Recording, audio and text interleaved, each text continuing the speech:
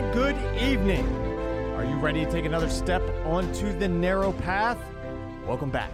This is a Journey to the Narrow Gate podcast. I'm your host, George William Pazlowski, and let's go for a walk. Welcome back. Today we're reading from the Holy Gospel according to John, chapter 13, 21 through 33, and 36 through 38. Reclining at the table with his disciples, Jesus was deeply troubled and testified, "Amen, amen, I say to you, one of you will betray me."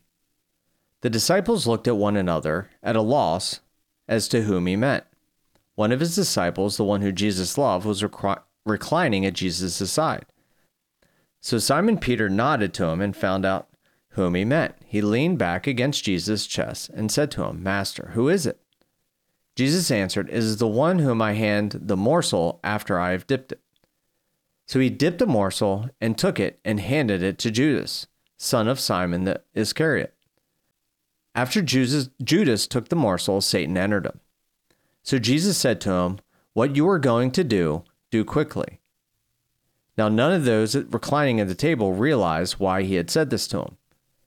Some thought that since Judas had kept the money bag, Jesus had told him, "Buy what we need for the feast, or to give something to the poor." So Judas took the morsel and left at once, and it was night. When he had left, Jesus said, "Now is the Son of Man glorified, and God is glorified in him. If God is glorified in him, God will also glorify him in himself, and he will glorify him at once. My children, I will only be with you a little while longer. You will look for me, and as I told the Jews, where I go, you cannot come. So now I say it to you." Simon Peter said to him, "Master, where are you going?" Jesus answered him, "Where I am going, you cannot follow me now, though you will follow later." Peter said to him, "Master, why can I not follow you now? I will lay my life down for you." Jesus answered, "You will lay down your life for me? Amen, amen, I say to you, the cock will crow before you deny me 3 times.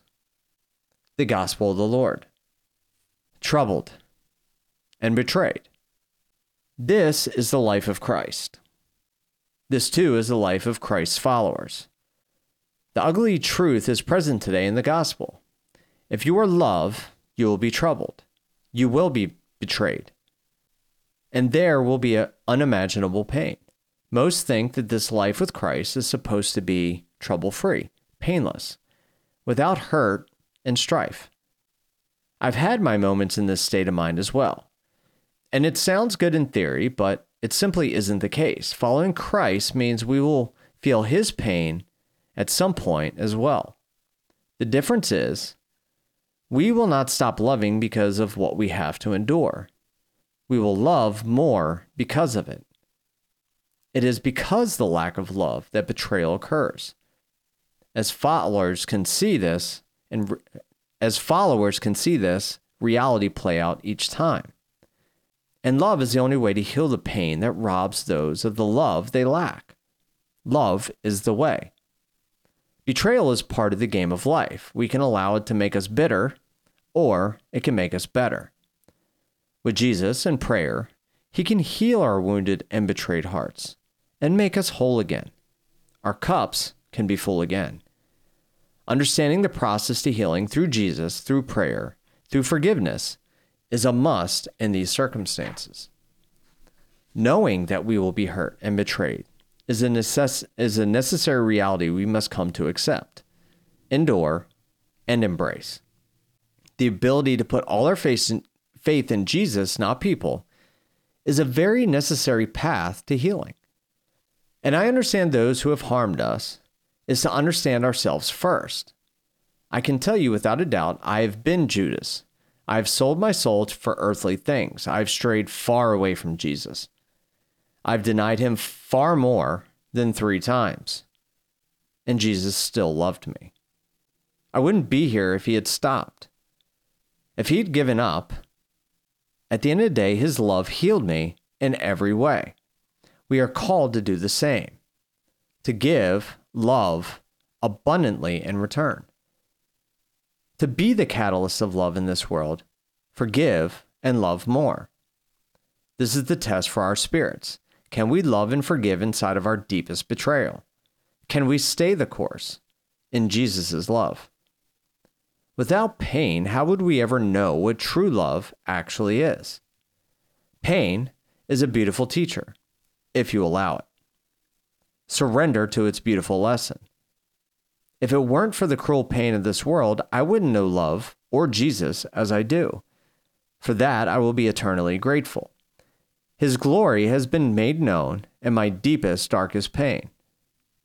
It took that pain for me to see who he has built me to be, that he built me in love for love. And God has built you in the same way, in his image and likeness. You are blessed, as am I. Let's share that love with the world. It needs more love. And love, we are.